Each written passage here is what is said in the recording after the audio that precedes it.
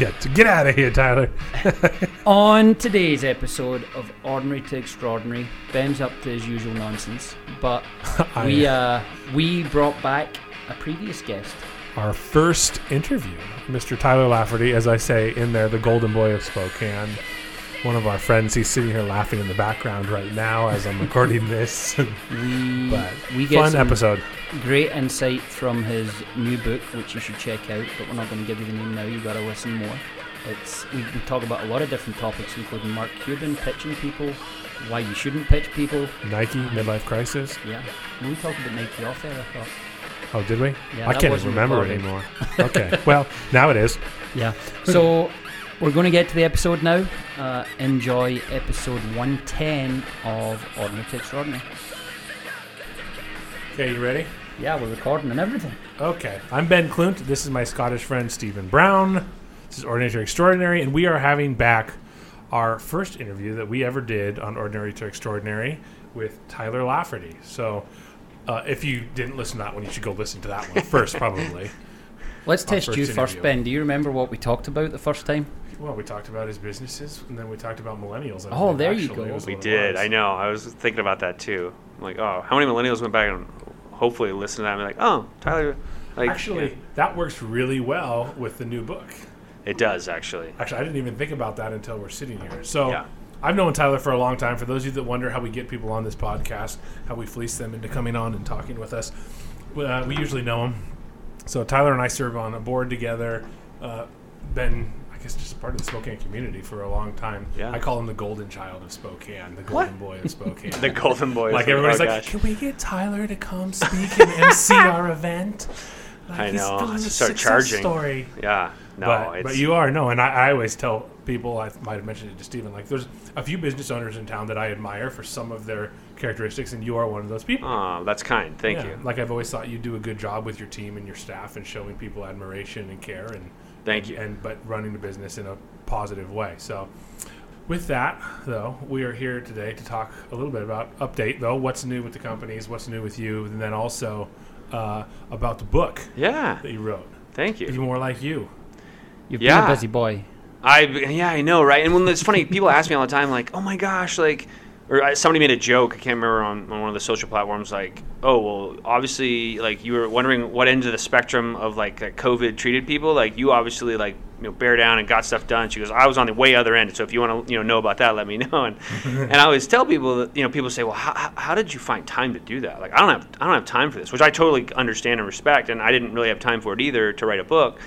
But what I did is I saw somebody who said, like, I got up an hour early every day and went and did that. And I was like, you know what? I can commit to that. So I really wanted to write this book, and I'll get into that. But like at the time, it was like, okay, what's it going to take to make this happen? And so for me, I get up on average 6:15, 6:30. And so it was basically setting that alarm for 5:15, 5:30. Yeah. I get up, I do a What are you looking at little... me for? I get up at 5:30. I wake up at 4 every day still. Like, just out of the blue? Like, you just wait? Like, if that... I would Literally. love that. There's days where 3:45 I'm already awake. Yeah, but waiting ask for him what my time he alarm goes to to go. bed. I'm asleep by 9:30 every night. Yeah, my wife would tell you I'm asleep by 9:30 or 10. Like, and I'm kind of I'm the party pooper in our family. Like, I'm like, all right, I'm going to bed. But like, yeah, I get up. I like it that way. I'm way more of a morning person than I am, anything else. But that's how I made time for it, and that's how I tell other people. Like, if you want to do it, you've got to find out not really how you're going to carve it out in like the middle of your day, but like how are you going to sacrifice maybe some of that sleep or whatever and get up and do it. And I got into a really good routine where I'd heard someone say, like, if you can write 500 words a day and just don't edit it, just get it out, get it down, look at it later, which I kind of edit as I go. It's just kind of my process a little bit. So it kind of came out pretty good and pretty fluid once it was once on the paper. So it was a little easier to edit on the other end. But yeah, I just committed to that, and I started in early January of last year. So it took me about a year to get it all done and get there. But it was cool. It was fun to do. And So tell us, what was the reasoning, though, for writing a book? What's the general plot line? Yeah. So I've been speaking in classrooms for 20 years or more. Gosh, 25 years. I love speaking in classrooms. I love potentially opening the eyes and ears of a student who hadn't thought of a potential profession. We at my quote, I'm using air quotes, my day job, at 7.2 and 14.4, we work with some of the coolest brands in the world that kids really get excited about. So when you talk about Nintendo and Nickelodeon and Mountain Dew and Pepsi and stuff like that, kids get kind of excited and they're like, oh wait, I'll actually pay attention. So So for years I would use that as a platform where I'd go and talk about whether it was game development we were doing or advertising we were doing or websites we were building. I would go and talk about how we did it for these companies and share about it. And so it got kids to be like, oh my gosh, like I love that. I love playing games. I love being a part of that, but I never thought of designing or writing or building, games. So I've been doing that for a long time, and being a part of the educational process has always been interesting to me. My mom's a teacher. My wife's a teacher. I've always just been kind of love that. And so for whatever reason, that's the way I'm wired, and my passion is kind of helping students. And so probably the last 2 or 3 years, I'd been doing a presentation at some of the local colleges about okay, Tyler, these people are going into these young students are going into the business world pretty soon. What are you going to share with them? What are you going to say? Like, what do you want to actually impart on them? And so I'm like, okay, well, if I have their ear, then I'm going to give them everything that I care about. And so we talk a lot about what does it look like to follow your passions, and how do you go about that? What does it look like? I would start to give interviewing advice. I would start to give reaching out for informational interviews and job shadows and internship advice and all of that. And so I was doing this and had it in this presentation, and it was called something like "What I Wish Someone Would Have Told Me" was the presentation, and it was received really well, not only by students, but then I would actually hear from, weirdly enough, I knew some of the students that were in there. I would know their parents, and they're like, "Oh, it's really resonating. They're loving what you're saying." So I'm like, "Okay, maybe there's something here." And so that's really was the impetus to okay, I should put this into a book, at least have it in some sort of form.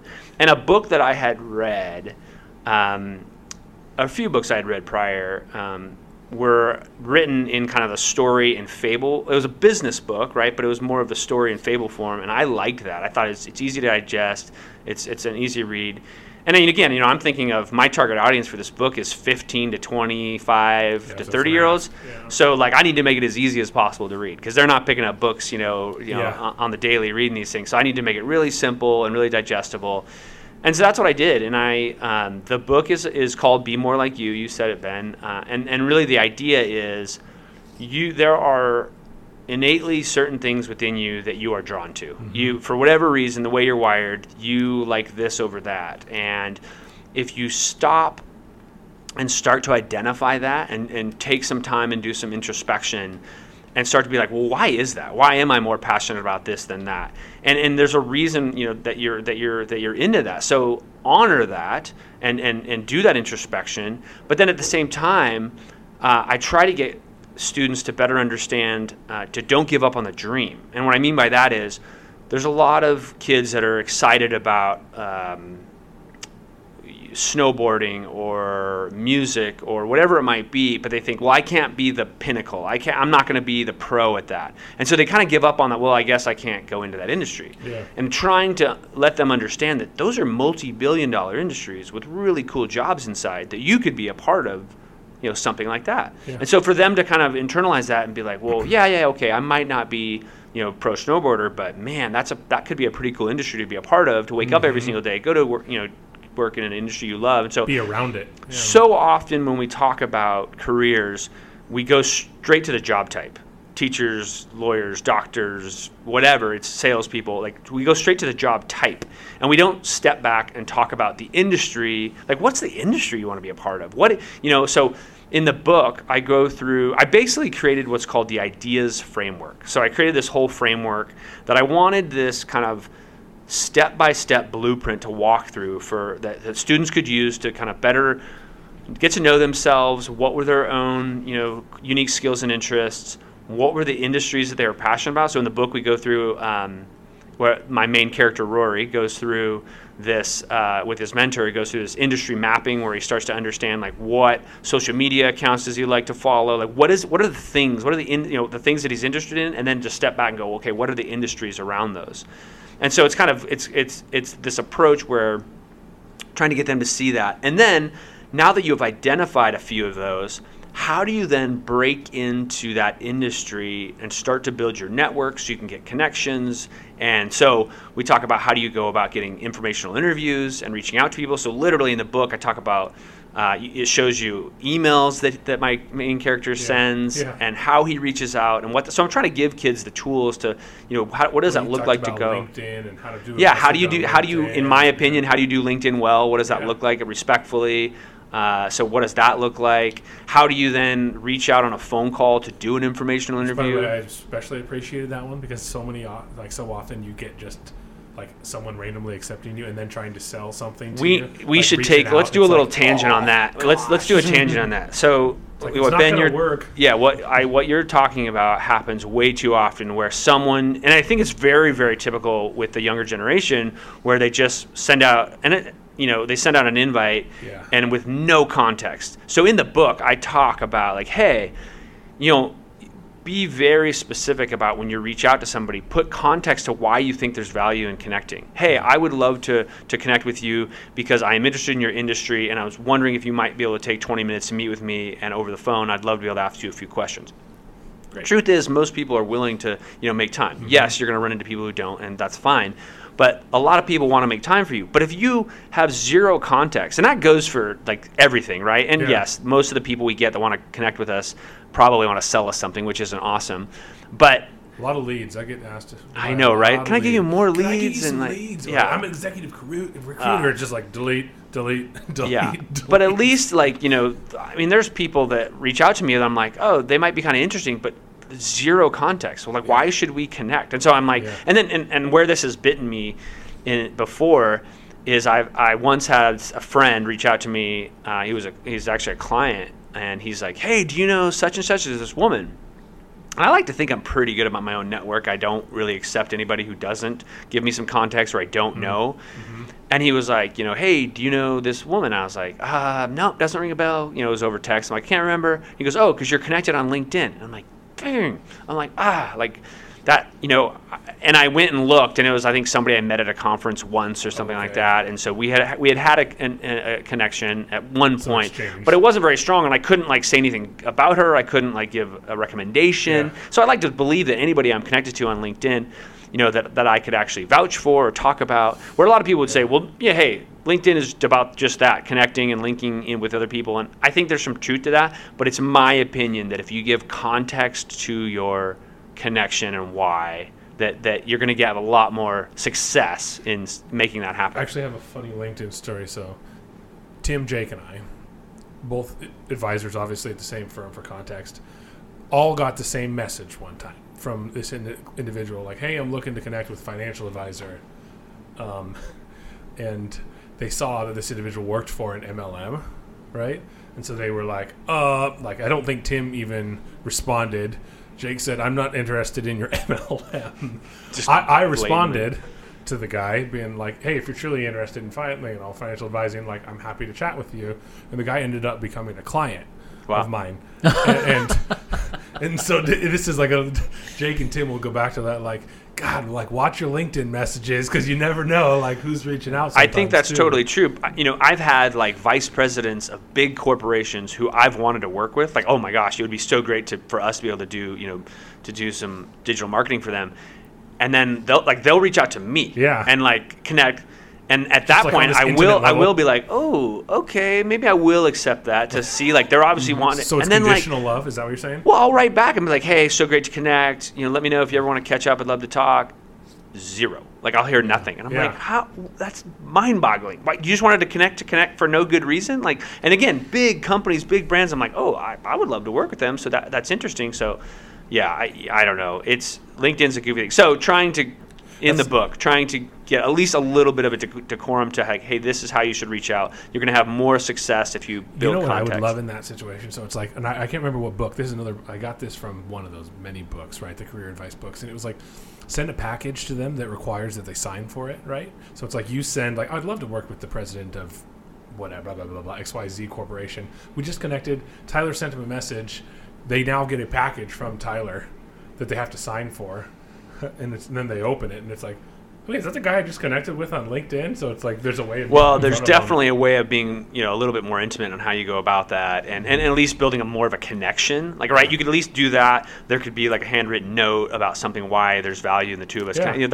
Yeah. From a lead gen standpoint, I'd rather see something like that than a pure just like connect with no context. And You know, It just anyway. feels dirty. You know It who just does feels used. a really wonderful job with this, and if you've never looked at his LinkedIn, you should. Mark Cuban. Mm-hmm. He literally in his tagline says, "Do not pitch me," and he's like, "Love to connect, love to chat, ask me questions. I'm here as a resource." Yeah. And he just picks a few messages a day, I'm sure, and responds or comments Sure. in his posts. As a team. But he This says, is it. "Don't pitch me," and when people pitch him, he blocks them. Yeah. And I love that. And that's a guy that gets But pitched why all the would you time. think that your pitch is going to be the one that he wants to accept Yeah. out of Yeah. everything? Like, Or in that nature, like, Yeah. why would you? Yeah, it's he just said, not "Don't pitch been. me." You pitch him, and you think he's going to be cool with it? Yeah. You make me think of two things. The first one being the proximity principle. So Ken Coleman writes a book. I Yeah. don't know if you've read it. Absolutely. And everything you described, while not being identical, is similar to the proximity principle. When you talk about what industry do you want to be in, people are like, "Well, I want to be in the movies," and they think they have to go to LA. That's the example he always uses, Yeah. right? And Yeah. it's like, no, do you know There's a film movie right right here. outside the window here, the road's shut, and they're filming. There's lots of filming going on in your region. You just have to figure out, do you want to do it for a church? Do you want to do it for... Can you get experience in the small scale and climb the ladder and eventually end up in LA as Yeah. opposed to moving to LA, working as a waitress Or or you might waiter find and out coming that back? you want to work. Stay here. There's Yeah. people that make a great living doing production in their own hometown. Well, and that's the truth, and I try to get that in the book. Is oftentimes we don't spend enough time gathering that information, right? We kind of want it quickly, and we're kind of conditioned that. But if we just spend a little bit more time, and usually if there's fear involved, that we can overcome that fear by just getting a little bit more information, right? Like, I don't know if that's me. I don't know if I can do that. But if you start to do a little bit more research and just push a little bit past that comfort, uncomfortable place, you can really learn a lot, and then you build a comfort with it, and then you start to be like, I can move in this direction. Like, this makes sense. And so that's a lot of the book as well. We talk about mindset, so having a growth mindset. How do you go about this? Fear is such a big deal. I mean, if you look at the statistics of young people who, suicide rates and that kind of stuff, aimlessness, like just not finding any purpose in life, like it's just growing. And so, like, the ability to get people to maybe key into something that they're truly interested in, or at least to start down that path. And that's the other thing is, and I talk about this in the book, is we want to believe that there's this perfect path, this linear path to success, and nothing could be further from the truth, right? Totally. I talk about the winding path, and there's so much to be learned along the winding path. And if you take a growth mindset and you say, hey, you know what, I don't have this all figured out, but I'm going to learn a lot along the way. I'm going to learn about myself. I'm going to learn about industries that might be of interest to me. I just met with somebody I was trying to help a young man the other day, and I tried to hook him up with an informational interview. And I said, hey, here's somebody who I know. Yeah. I'm like, you still have to do the work and reach out to them, but here's somebody I know you should reach out. And I think he would be a good resource for you just to learn a few things about the accounting industry. So he did that. And then I saw that young man a few days later, and I was like, how'd it go? And he goes, it was great. I do not want to be an accountant. And I'm like, that's brilliant. I'm Yeah. like for taking the time, Resolution. Yeah. right, to take the time to know that and to find that out and not have done 4 years of school Yeah, or whatever. And not wanna be an accountant. so, and that's the big thing is But like, did you tell him he could be a forensic accountant and carry a gun? no, That's but a he whole might like different type that. of accounting. He might like that. I might think about that. Forensic accounting. Go to GU, man. They got a great forensic program. Yeah, right. But it's Send just, him on over. I'll talk to him about accounting. I like it. There you go. Well, he wants to be, but here's the thing. I think what he really wants to do is be in financial planning. Right, Oh, so it's in there the, you go. he wants to be in the finance industry, but I think he finds that He's narrowing sexier. it I mean, you down. guys do it's a sexy biz. I mean, It's a really, hell of a lot more When fun it's going than well. tax. Yeah, when the market's not down. Just wait till this bubble pops.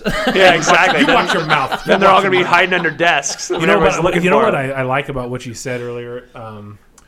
You talked about, like, everybody feels like they have to have themselves put together. Like, I Yeah. need to know everything before I jump into it. It's like, but that will never be the case. Like, you will never have 100% of the answers and feel 100% ready to go. Yeah. And I equate this, like, I remember the first time we were looking at a rental house, and I was like, I didn't know what the hell I was doing buying a rental house, but it was like, or even the first time we went into debt at all when we bought our first home, it was like, oh my God, I'm so scared. But it's like, once you do it and just start, it's not scary anymore. And then you're like, oh, I'll do that again, and I'll do that again, and I'll do Yeah. that again. And people are like, God, you just become so successful. It's like, no, I've just learned to push through the initial fear. Absolutely. And it's like, I tell people the only difference between people who are successful and those who are not is that they just push through the fear, and somehow it works. Like, Yeah, or they're just dumb enough to like, you know, try it. naive. Like, yeah, I do. I tell. So, I've probably about a year ago, I met with 2 young women close to me. They were in my family, and they were both just like, as they thought about the future, just freaked out about like, you know, having to make all the right steps, pressure. get the right internships to get the right job. And it's just like, no, like go screw and it up for a year. screw up a bit. Yeah. Oh, exactly. Right. Why not? No, but like just go and learn. You know, we talk about entrepreneurship and we talk about the importance of failing fast Yeah. and like do that. But we don't talk about failure when it comes to like careers and things like we're afraid to like go down a path, maybe waste, you know, money, whether it's your parents' money or Yeah. your money or a student loan, like, and so we're afraid to do that, which I get. That's understandable, but all of that is still a learning experience that is going to inform the future of what you ultimately do, and hopefully you're narrowing down. If you think about it from a pyramids, you're narrowing it down to where you want to go. an inverted pyramid, almost a funnel. Yeah. Yeah, absolutely. And that's, you know, incredibly important. And so that's really what the book is about like, hey, I mean, I don't think. The tagline of the book is answering the ultimate question, what do I want to do with my life? So trying to give, you know, young adults, young people, a bit of a path to start to go down, learn more about themselves. So in the ideas framework, it's introspection, design, exploration, adaptability, and service. So I really wanted to make sure I threw the service piece on the end. You know what's going to be really cool is when there's the second edition and it's like, and you have your midlife crisis. Like Rory comes back and he has his midlife crisis. It's like what to do in your second career. Well, when actually- you have your midlife crisis. So I'll talk about the second book. I don't know if I'm going to write this or not, but my editor was like, hey, I've told him that I wanted to write a book about, you know, culture, business culture. Nick and I have talked about it. My business partner Nick and I have talked about it for years, and you were just mentioning kindly how, you know, you think we do a pretty good job with that. And so he was like, well, what if you did like a series where like you're speaking to young adults now as they're trying to figure themselves out, and then if you came out in the, you know, 3-5 years, another book that's they're a little further along now in their career, and then they read your next book because they like the first one about like, hey, now that you're on a Circle. team and a management and you're trying to figure some things out, like what is that about? And then I was like, well, and I'd love to do a book potentially on like trying to live into your the service side. Again, I bolted it onto this, but like people feel a connection to their communities in many different ways or at different times in their life, but how cool it'd be to write a book about helping people kind of shepherd that a little bit, like when you do kind of realize, oh, I do want to give back or I want to, you know, volunteer more, like, okay, well, what does that look like and how do you do that? And someone with this book, a buddy of mine who's close to retirement, he was like, hey, you should write that book for retirees or soon to be retirees. Literally, he goes, and I joked, well, we'll call it the silver edition.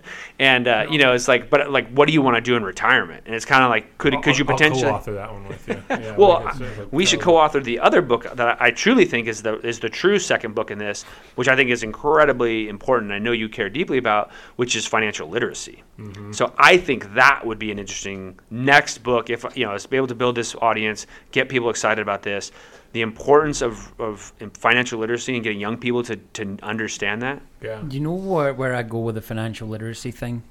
I love the idea. And when you look, I never want to be at the extremes of anything. I never want to be too happy. I never want to be too sad. You kind of want to be, we talked about this just the other day, on our last podcast. where you want to be, you know, 6 to 8 about emotion. most of the time. Like you might have peaks and you might have troughs, but you're never getting to the extremes. And in financial literacy, all the literature out there, it's either like a Dave Ramsey where no credit, don't do that, you have to live on rice and beans and rice, and or it's Right. leverage the hell out of everything you own so that if it goes belly up, you lose everything. And it's like, what about the middle ground where you can have a hybrid approach where Yeah. you're doing all the right things Absolutely. in terms of manageable and living within your means. manageable credit, spending more than you make, you know, to quote Dave Ramsey, like Congress can't do, but also, hey, we're minimizing risk here by doing these things. I think that's where there can be a Well, those successful extremes financial aren't good literacy. for the psyche either, Yeah, no. right? Like the extremes on either, like too much debt, people cripples, Mm-hmm. and then it's like no debt and living in squalor. Also, it's like not healthy either. So relationships. Well, and it's just, let's be honest, whether you're giving advice or not, where I think so many young people lack is even the definitions. I had a mentee who I love to death, and when he's almost 30 now, but when he was like, 20, he came to me and he's like, hey, I think I'm going to buy a house. I'm like, that is amazing. That's fantastic. Good for you. I'm like, with the job that you have right now? Well, I don't really have a job. Oh, okay, then how do you think you're going to make this happen? How are you going to pay for a mortgage? He's like, what's a mortgage? Oh, right? Geez. And so, and he just didn't know any better. And no one had taught him along the way what the definitions were of any of that. How does that machine work? I'm interested to know how he thought he was going to buy a house. Like, what did he think happened? Well, it's not that he didn't have any job, but he had some job and thought, he knew he had to pay for rent and he was going to be, paying for rent. So why don't I buy a house instead? And, it's like, okay, but he just didn't understand how it all came together. What good credit looked like. So that's the day we started the conversation about building credit and what does it look like to have a credit card, and you're going to spend $50 a month on this credit card. You're going to pay that credit card off every month, and you're going to build this strong credit rating. And so, but again, a lot of young adults are never taught that. They're never taught the value and the importance of balancing a checkbook or what that looks don't like. Understand how it Yeah. works. Well, So I that's say because it's the they blind leading the blind. No, exactly. That's a great point. So they've graduated up to this point where they just have no idea. Yeah, and then and everybody looks to their parents for financial guidance. Yet, what is it? The average 50-year-old doesn't even have $50,000 saved for retirement. So you're like, Well, here in Spokane, people your age, Ben, and younger, I've talked to them and they think they can buy a home for $100,000. And I'm like, you can buy a shed for $100,000 right now. Have you seen our market? Have you looked into this? Have you talked to a professional? No, but I've got $5,000 saved up. And I'm like, okay, that's a good start. yeah, keep going. But you need to go and speak to some people. You need to you either need to up the income or up the savings or adapt your lifestyle a little bit. But you don't have a clear understanding of buying a house. I saw a double wide going for $100,000 in a park. Well, I just heard of houses going in West Central in Spokane for $200,000. Oh, $200,000. Like so, you can't hardly find one for $200,000 in Yeah. West Central anymore. I check the markets every day locally. But we need And to it's build. crazy. What we They're need to all do is condemned. we need to build an interest in those young adults and young people to why this is important. And then, truth be told, some of that content is out there. I even on TikTok and things like that, they're getting better about that kind of stuff is out there. And I've even heard, some young people say, "Oh yeah, I found this on TikTok," and you're like, "Oh, good." So that's again a medium that they're paying attention to, that they would they met listen them where to, they're at. that they like. Yeah, they met them where they're at, and so it's definitely actually. there, I like it. and it's just about getting these kids to understand the value of that and why it's important to them. Yeah. I would like to come back and ask a question, and it's book related because we talked about pitching people and reaching out to people on LinkedIn. Since we've had you on the podcast, I've kind of morphed my role a little bit. So I work in our enterprise team now, so dealing with a C-suite often, and just working in that space is a different ball game. So the two things that we've done conceptual selling and strategic selling through Miller Hyman. I don't know if you've seen or heard of them. Miller Hyman are one of those companies that are pretty renowned in the sales game. But one of the concepts that I always come back to, and I used it yesterday with one of our normal reps, is a valid business reason. And I'm always like, look, short and sharp, you have to captivate someone to want to meet with you. They don't care what you do, who you are, who you know. Ask them a question or give them something that is pertinent to what they do so that they're like, well, I haven't thought about that. Yeah, I'll have a conversation with you. But you're not selling them anything, you're trying to create a meeting. So you're dealing with some of the largest corporations in the country and the world. Talk to us about that. Talk to us about how you engage with them differently, and if someone's reaching out to you, how do they not pitch you, but how do they engage you?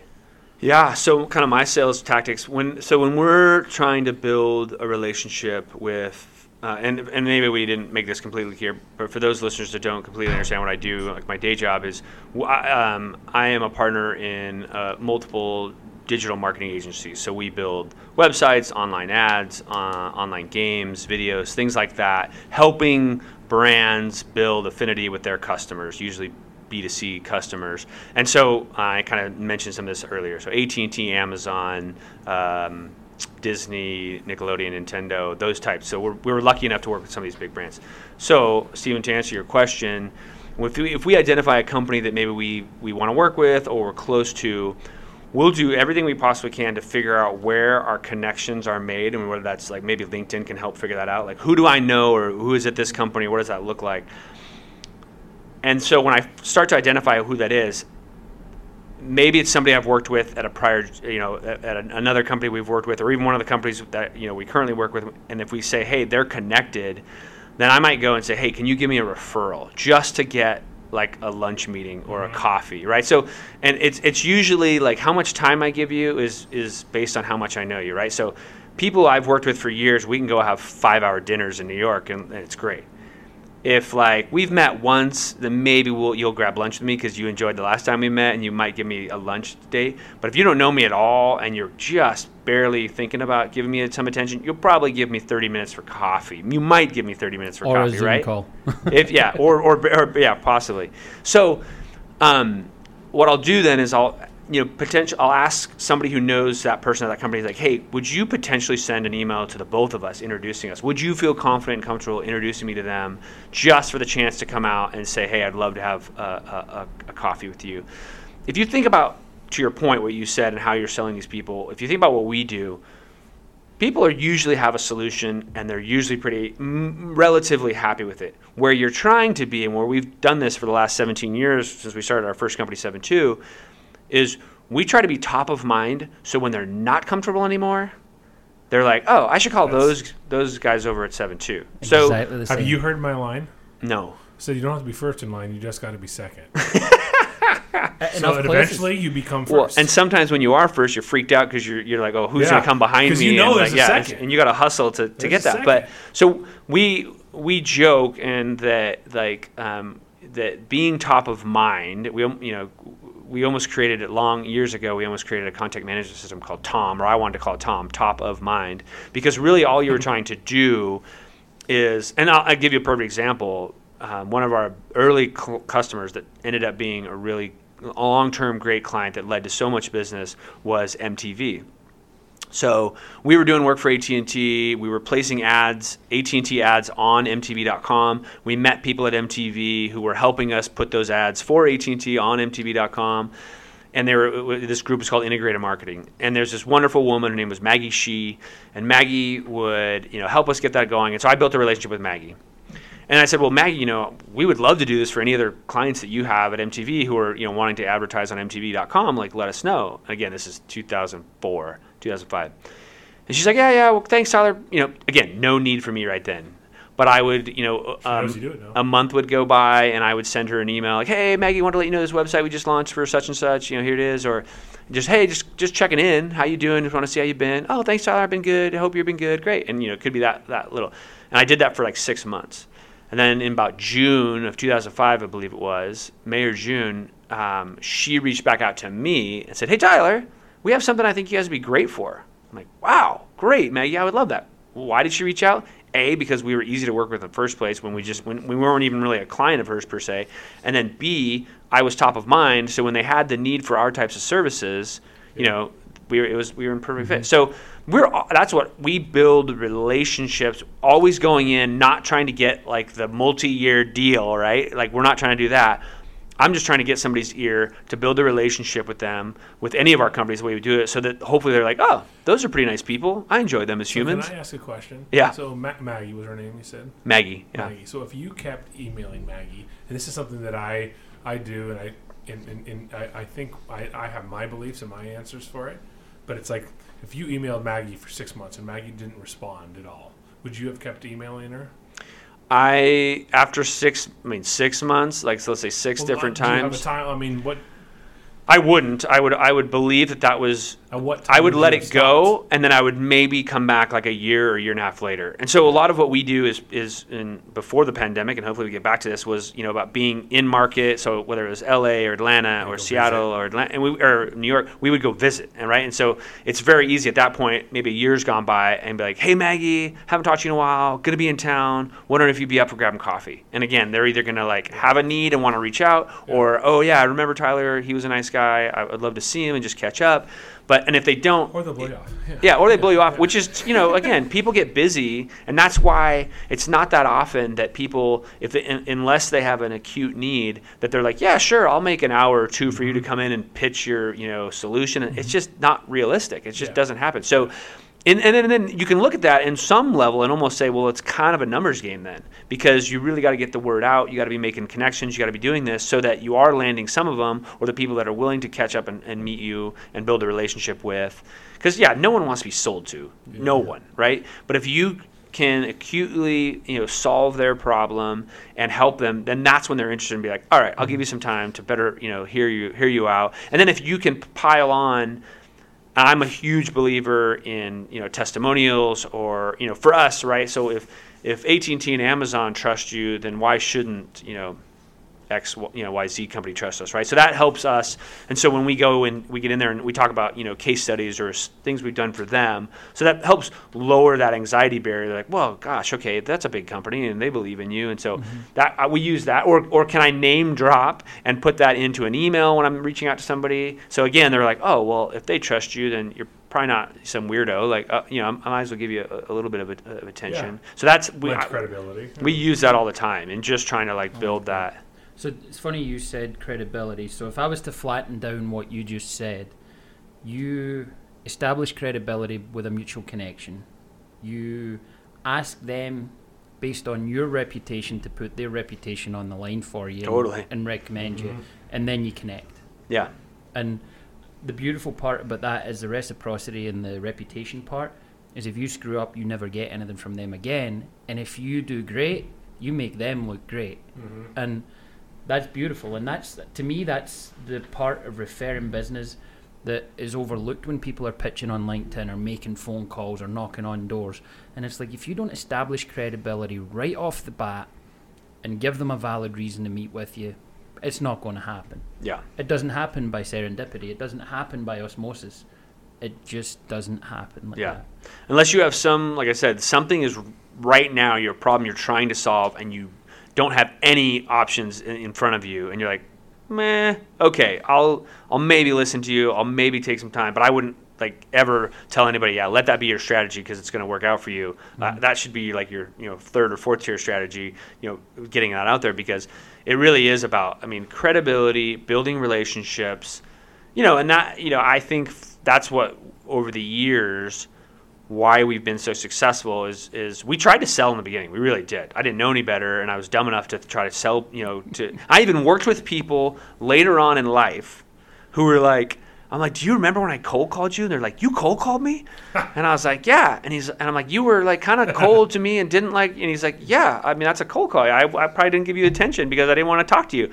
And he goes, I can't believe I blew you off. And I'm like, well, but rightfully so. You had no reason to know me, to care about me, to absolutely. So yeah, that's a huge. And when I even let's say I do get the chance to be in in the office of a big company, and I'm sitting at the table with them, and I'm kind of telling them why we might be a valuable vendor for them to a partner to do some work.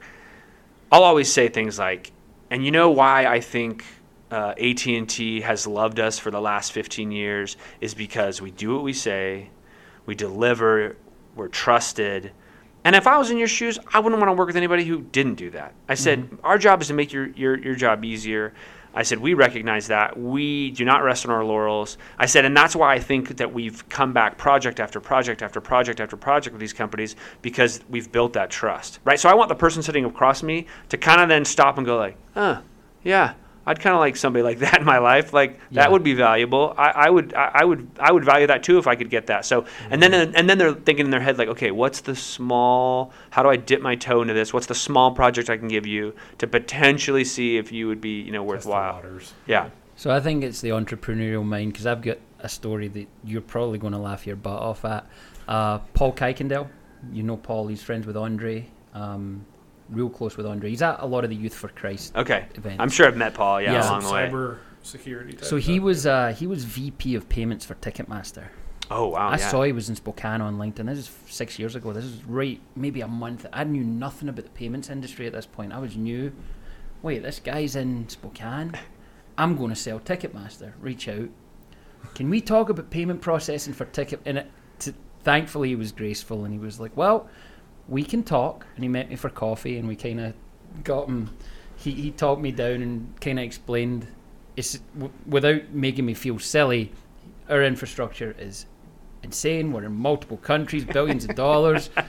So we actually forged a friendship out of it. Still talk to him to this day. And we do have a relationship with Ticketmaster now based on that, me trying to pitch him. No kidding. Yeah, so... Because you built a relationship.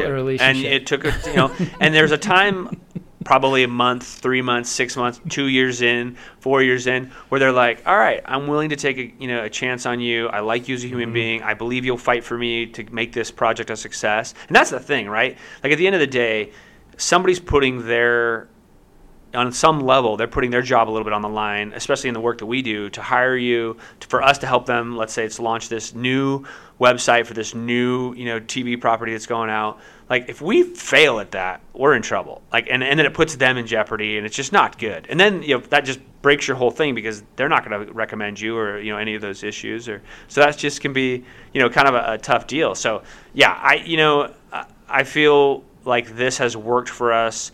It's just about leveraging your network, but not hardcore selling your network, because those people, it just doesn't add any value. And it's just and again, we have to remember, like, no one wants to be sold to. And how do you build a relationship? How do you take them to coffee? How do you build a friendship? Yeah. And that's what for 14.4, one of our companies, when we first hired our first sales guy, we're like, listen, we do not want you to go sell this company. Who was your first sales guy? Ryan Meady.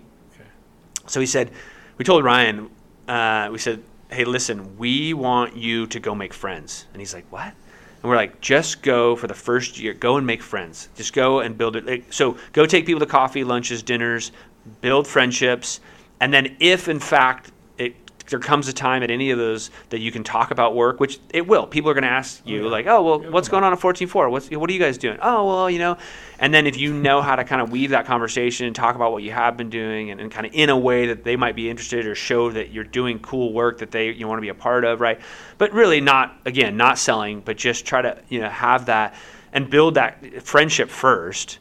And that's what's going to, and a lot of people say, well, I don't need any more friends. Okay, that might be true. But when you do build friends first, it makes it a lot more successful for them to bring you in from the business side and be like, hey, let's work together. As a person, I think. Yeah, absolutely. They know your character. Yeah. People will buy you for your character. Totally. Best sales gig of all time. Don't sell anything. Just go eat and drink and be merry. That's literally how. That's true. Here's a credit card. That is the thesis to our work. I mean, it really is. And there's two things. And the hard part, like, so finance, right? I equate a lot back to finance. So at some point you have to eat, right? So when your first 5 years, I always say they're pure hell because you're not going to make any money. Sure. And you're trying to build these relationships. So it's like, if you just sell people, you might get paid a little money up front, but you're not going to grow the relationships to be truly fruitful. I think your ROI, if you were to amortize it out over your career, will be less than if you just tried to initially stop, don't sell,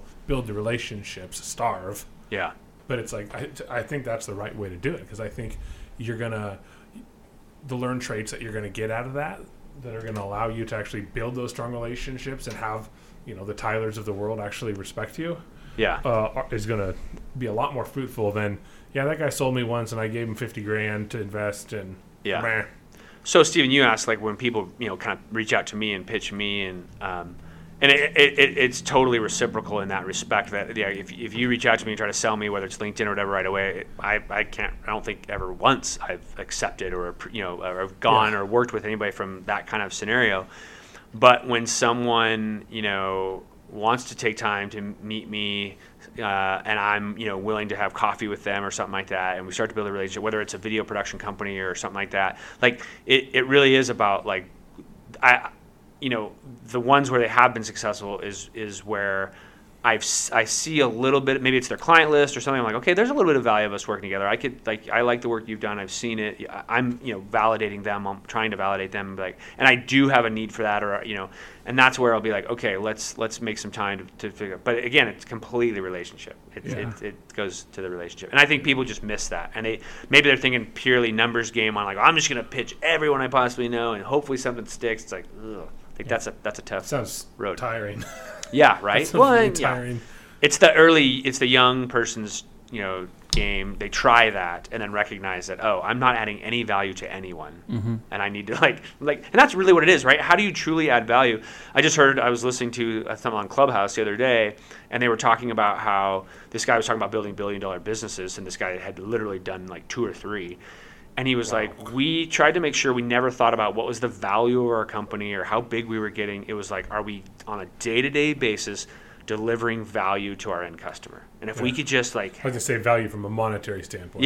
Just think about very hardcore about are we truly adding value to people? And that's at the end of the day what's important. Mm-hmm. I need to explore Clubhouse. I think our podcast could be fun live on Clubhouse. Well, maybe. If it's I it's agree. how I'm- Absolutely. Yeah. I mean, then you could invite more people in that live, that they can come and be a part of it and see it, and and then if you hype it up and beforehand, say, hey, we're doing this at this time, and you can get some people to show up, and So There you go. I have another question, yeah. and you don't need to name names if you think it might make anybody feel awkward. Incriminating. But the main character in your book is Rory. Is it based on someone you know? And if so, can you elaborate? Yeah, it is. It is based on someone I know. I would say it's a couple. It's a little bit based on me. I'm a little bit in Rory, the main character, and I'm a lot in CJ. She's the mentor in his mentor in the book. I'm a lot. To tell me you identify as a woman. I do identify as a woman and a man. I identify as both. I'm human. Human. Human. A man and a woman. No, I wanted to see a strong female character in the book. Actually, Yeah. I was, there's a lot of strong female business women that don't get enough credit, and I wanted to kind of just put it out there, 'cause I think they do a lot of great things. And so, but really, Stephen, to answer your question, his name is Rory Langford. My son's name is Ryan Lafferty. And so I wrote it as a story and kind of a foretelling of my son. My son is absolutely passionate about basketball. He loves basketball. He wants to play college basketball. If he's lucky enough to do that, that would be great. Hopefully he will. I think he has a chance there. He's actually not too bad at it.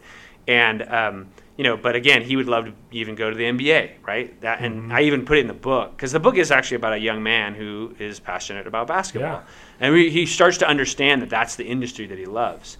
But so I kind of wrote it as I wanted my son to not give up on the dream, that to take the dream as far as he possibly can. But if he truly is passionate about basketball, don't get to a point and be like, well, and I always use this term, and I got to be careful in the presence who I say it in, but I guess I'll just go sell insurance now.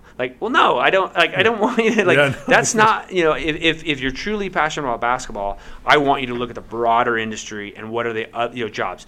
And I'm not just talking about coaching or trainer. I mean, you could be in marketing. You could be. But again, for an NBA team or for a college team, there's so many jobs, and that's really what the book talks about. There's so many jobs in those industries that I want my son and the other kids that are like him to think big and not give up on the dream, because there are so many great things. So that's where Rory Langford, Ryan Lafferty, that's where it is. I love that. I like it. Love that. So we'll talk a little bit. I am 2/3 of the way through the book. I told you this, and this is a funny story that he said I already got clearance for this. I was like, I'm picking up some kind of sexual vibes, some love interest type stuff between, mentor and mentee, and not like this was not a Tyler thing. What he said. This was not any. This was an editor thing. But he's like, oh, you're picking up on that. Well, wink, wink. I said you were picking up particularly on Rory and his love interest, which was this girl who is the receptionist of his mentor. He's really kind of enamored with her. I was picking up. No, but I'll get to that. But okay. I think you picked up on, and the editor kind of helped kind of in this character development build some of this, which was like he really does have this. He's enamored by his over time, and you get this in kind of the way he talks about her. He's really enamored by his mentor. She's an amazing woman. She's done. Which who wouldn't be? She's done all these really great accomplishments. She's a really amazing human being.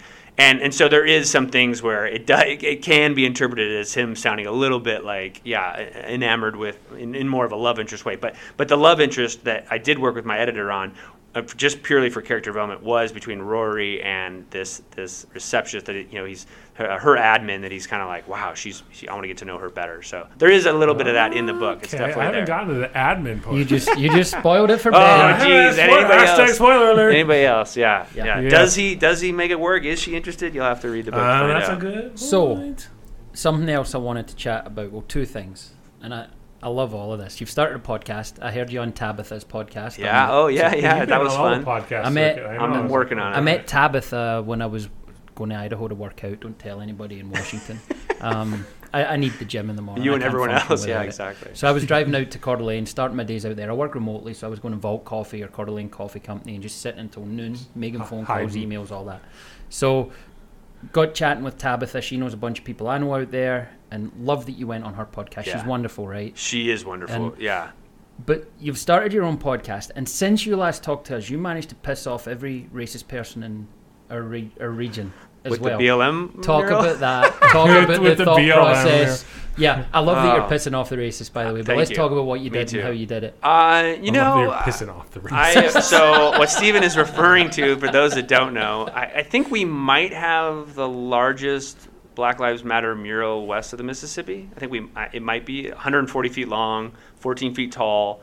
So Takes off the side of your building. It's on the side of our building, literally on the side of our big concrete building. It's beautiful. So to answer your question, we've been talking. One of my business partners, Nick, he had been talking about putting a mural on that for a long time. Sometimes you see the Instagram murals where, let's say it's big wings and you stand in front of it and it's Instagrammable. And we were trying to think, like, could there be a Pacific Northwest one? Fun. Sasquatch and mountains, and could there be? And so we'd been kicking around that for a long time. You guys don't even have a sign for your company outside the building, do you? I know we used to have our old logo, which was this big mask, Yeah. was on there, but no, there's like nothing. It's pretty nondescript. And so we'd been kicking around this mural idea for a long time, and then Nick and Jeff, we were, I think, in a meeting once, and I think it was Jeff Oswald, one of our partners at 14.4, was like, hey, you've been talking about this mural idea. Wouldn't it be amazing if we could, lend a little bit of voice to the BLM movement? And how cool would that be to do something? We're like, yeah, that would be really cool. Like, because we all agree that there was definitely a larger voice that we wanted to get behind and be a part of. And so we started talking about what would that look like. Well, three white dudes sitting around a table trying to figure this out. We wanted it to be a little more authentic, and so we went to our friends at Terrain in Spokane. Looking Ginger. And Ginger and Luke. Ginger and Luke, who co-founded that. Ginger, woman of color, really talented. We're like, she will help figure this out. She's got a smart brain. So we went to her and we're like, hey, what do you like? We'd like to do something. What do you think that could be? And she was like, I think it was her idea. Said, well, what if we the letters, the Black Lives Matter, I'm gonna get this wrong, 16 letters. And she's like, what if we had an artist, a person of color who's an artist, do each one of the letters? And when we were like, yeah, we could pay them to do that work. So that's what some people wonder, like, well, did they get paid for this work? And absolutely, they got paid for that work. So it was a commission. That's awesome. We commissioned the wall by 16 different artists. And I got to tell you, I know Jeff would tell you how much he loved it and got to talk with all these people and learn about their stories and hear these artists and being able to talk with them about it. It was really, really fantastic. And you made light of the pissing off the racists. And I just like to say this because people need to, I think a lot of people are like, oh, yeah, whatever. I sat in the front of our building one day and saw this guy in this big, I drive a big truck, but this big truck, this big Ram truck, and I saw the look on his face as he drove by, knew what was going on, the painting was going on, because we initially put Black Lives Matter, again, 14 feet tall, 140 feet long, in white paint first so that they could come by and then do their work. So it was up. This guy, and the snarled look on his face as he drove by, just pissed off that these people, who could these people that are putting this, doing this artwork on the side of the building, you could see the look on his face. And I was like, oh, crap. Like, I got to get outside. So I got out. I ran outside. He went into the parking lot. And thankfully, we had an officer from Spokane Police Department who like kindly said, "Hey, I'll come have lunch there. Just make sure no issues or anything like that." So he was in the parking lot. Oh. So that truck kept driving, drove around the block again, and I made a point just to stare at this guy, menacingly looking back at the artist. You could just see the like hate in his face. And then he like drove off, and I was just like, I was so disheartened in the fact that like, that's real. Like, what does he have issue with these wonderfully kind people trying to tell more of their story? But then it made me really excited that this was going up, and it was so wonderful to talk to so many of these artists and just honestly people from the community. I stood there for at times, and I would talk to people who were like, "Hey, we drove from Seattle to come see this." Holy moly. And I'm like, "Are you kidding me?" And they're like, "No, like we're so proud that you guys are doing this." That was people of color, that was white people, but they were just like, "We're really proud." And we got some ugly emails, a few, not a ton, but we got some really. Somebody actually said that we were scaring all the children in the neighborhood. Yeah, like by having this beautifully. I mean, the art is beautiful, but that's just like scaring the children. Okay, scaring the children in the neighborhood.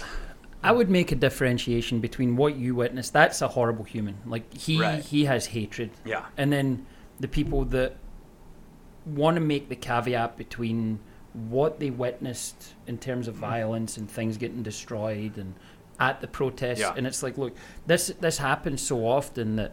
We're doing the same now, not to defend Donald Trump in any way, shape or form. We're doing the same now with Trump, where essentially we're saying half of the country is bigoted and racist and wants to cause this insurrection. It's like, no, that's a small percentage of people.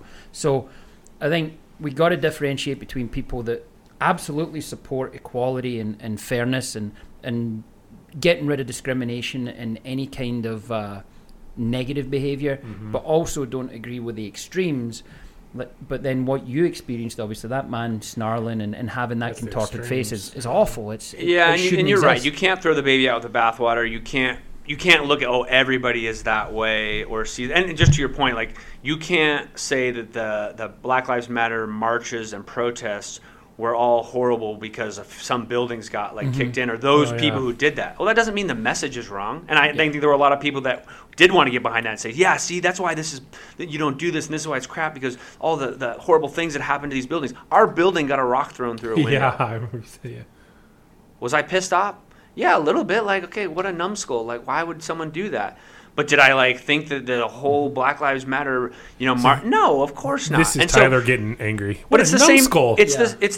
Gosh darn golly gee, numbskulls. I don't know if I could swear on here. You know me, I actually will. But but at the same time, it's the same thing. You can't say, oh well, when people say blue lives matter, absolutely blue lives matter. You know, and police officers. You can't say that police officers are bad just because there are a few bad police officers who did some things that they shouldn't have. That doesn't mean the whole police force across the board is wrong, right? And there's some bad financial advisors. That doesn't mean they're all bad. There's some bad marketers. That doesn't mean they're all bad. Should we talk about a little bit of reform and is there value in that? Absolutely, right? 100%. Could they potentially approach some of these issues differently? Absolutely. Does that mean that changes every way they approach everything? No. And so there's just it was funny. You probably saw this in the Super Bowl. Jeep did this middle of the line, right? And if you talk to people, they say and you said it, why we're so divided, and you're either one or the other, and if you identify with one or the other, and that was, I will say this,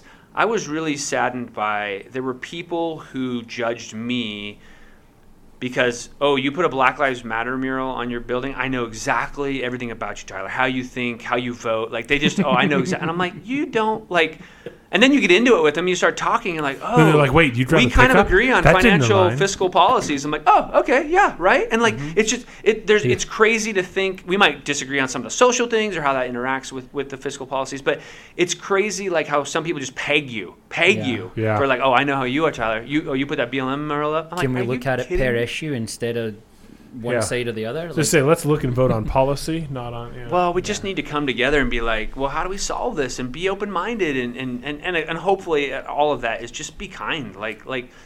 I think at the end of the day, that was us. Is we believed that there was discrimination that is still absolutely prevalent in America, and we felt that there was value in bringing voices. I got so sick of saying, just because I say Black Lives Matter doesn't mean I don't believe all lives matter. I just got sick of saying that. Your marketing mind, I'm going to ask you a question, because I think we've always, me at least, I think Ben as well, we like to think that our ideas are marketable, right? We like to think, well, I could do marketing. Do you think that the movement missed a beat by leaving one word out at the end and just two, or if you said Black Lives Matter 2, Black Lives Matter also, that unites all of these people that are somewhat kind of like, well, of course they matter, Yeah. And I'm like, one more word makes that slogan a unification slogan instead of somewhat divisive. I don't know. I think that sometimes you need to piss a few people off to kind of make a point too. We forget that, and so by saying Black Lives Matter, and let's be honest, I'm a very privileged white dude. I can't come at that and say, because I don't know what it feels like. I don't know what it feels like to be truly discriminated against because of your skin color. I do come from the I would say more of the white privileged point of view, and so if a black man told me that no, it held more weight and there was more value in saying Black Lives Matter. And again,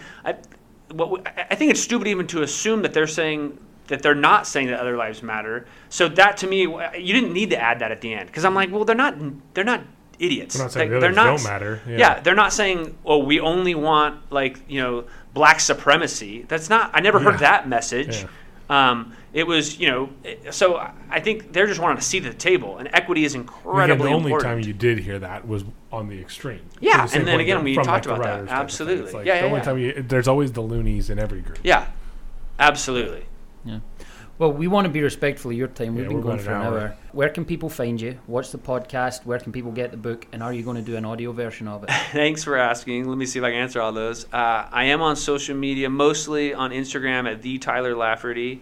The book, you can go to bemorelikeyou.com and get more information about that. Not only link to the book on Amazon, but also we have a companion workbook that once you read the book, or if you're going to use it, you can get that as well. That's there. Yes, I'm going to do an audio version. I think I'm going to do it myself. So awesome. That's probably what's been holding me back. I've got all the information. Hour earlier every day. I think that might unfortunately have to be it, right? I got to get that 195 pages and just do it. So wait, you don't go to a studio and record it? They'll let you do that at home? You've got a nice setup. I have a nice setup. So I have a Shure SM7B. I've got the the Rode. I got all the stuff. I've got all the stuff. I've got I can make it nice and quiet and do that. And yes, you can do that. And there's just certain things you have to do to set that up. And so I'm pretty sure I could do it that way, and I think I will, and see what I do. But yeah, so that's my goal. But it's been a fun journey. It's been I have this friend. She's kind of my marketing manager. Her name's Claire, and she's actually, her podcast is going to be coming out. So it's the Be More Like You podcast. You can find it on Apple and Spotify and things like that. Mm-hmm. But she has this thing that you'll hear soon when hers releases, which I kind of had to embrace a little bit myself. And I don't know if I ever saw myself as an author or a podcaster per se, like the one actually doing getting the podcast out there. But she says, you aren't until you are, and I thought it was a beautiful sentiment. She was talking in the podcast. She talks particularly about she wanted to learn how to be to design and to use to be a video editor, and she didn't know the Adobe suite, but she wanted to kind of learn it, and so but she had all this trepidation, and she kind of realized you don't build this confidence, and you aren't until you are. When you finally start doing it, then you kind of get this confidence behind you, like, oh, I could do that, right? Yeah. I am that. I see myself differently, and I think that for myself, even I felt that way. Whether it's now as an author or as releasing my own podcast, So it's been, now you're talking about fun. All the other books you're going to write. Yeah, we'll see if the world will have. I mean, no, it's recorded now, so now you've spoken into the world. That's true. I gotta deliver. Now you gotta deliver, baby. Well, we would love to keep collaborating with you, whether that's, we share stuff on your social media, and likewise. Absolutely. Love that you're doing this. Spokane needs more of it, but Spokane needs more of it from a from every level. We just need people creating content that's Different thought specific to leaders. Spokane that they can relate to, because everybody follows Gary Vaynerchuk and everybody Yeah. sees the things, and he's not wrong. The stuff No, he no, puts no, out absolutely. is brilliant. Yeah. But he's in New York City, Yeah. and we have so much potential here, both in human capital and resources, and just a beautiful city. And there's so much that we can do here if people can relate to it. So love that you're doing Appreciate it that. and Agree. really lending a voice. Agree wholeheartedly. Absolutely. And Thanks. we had to go over that stigma of, are people actually going to listen to us?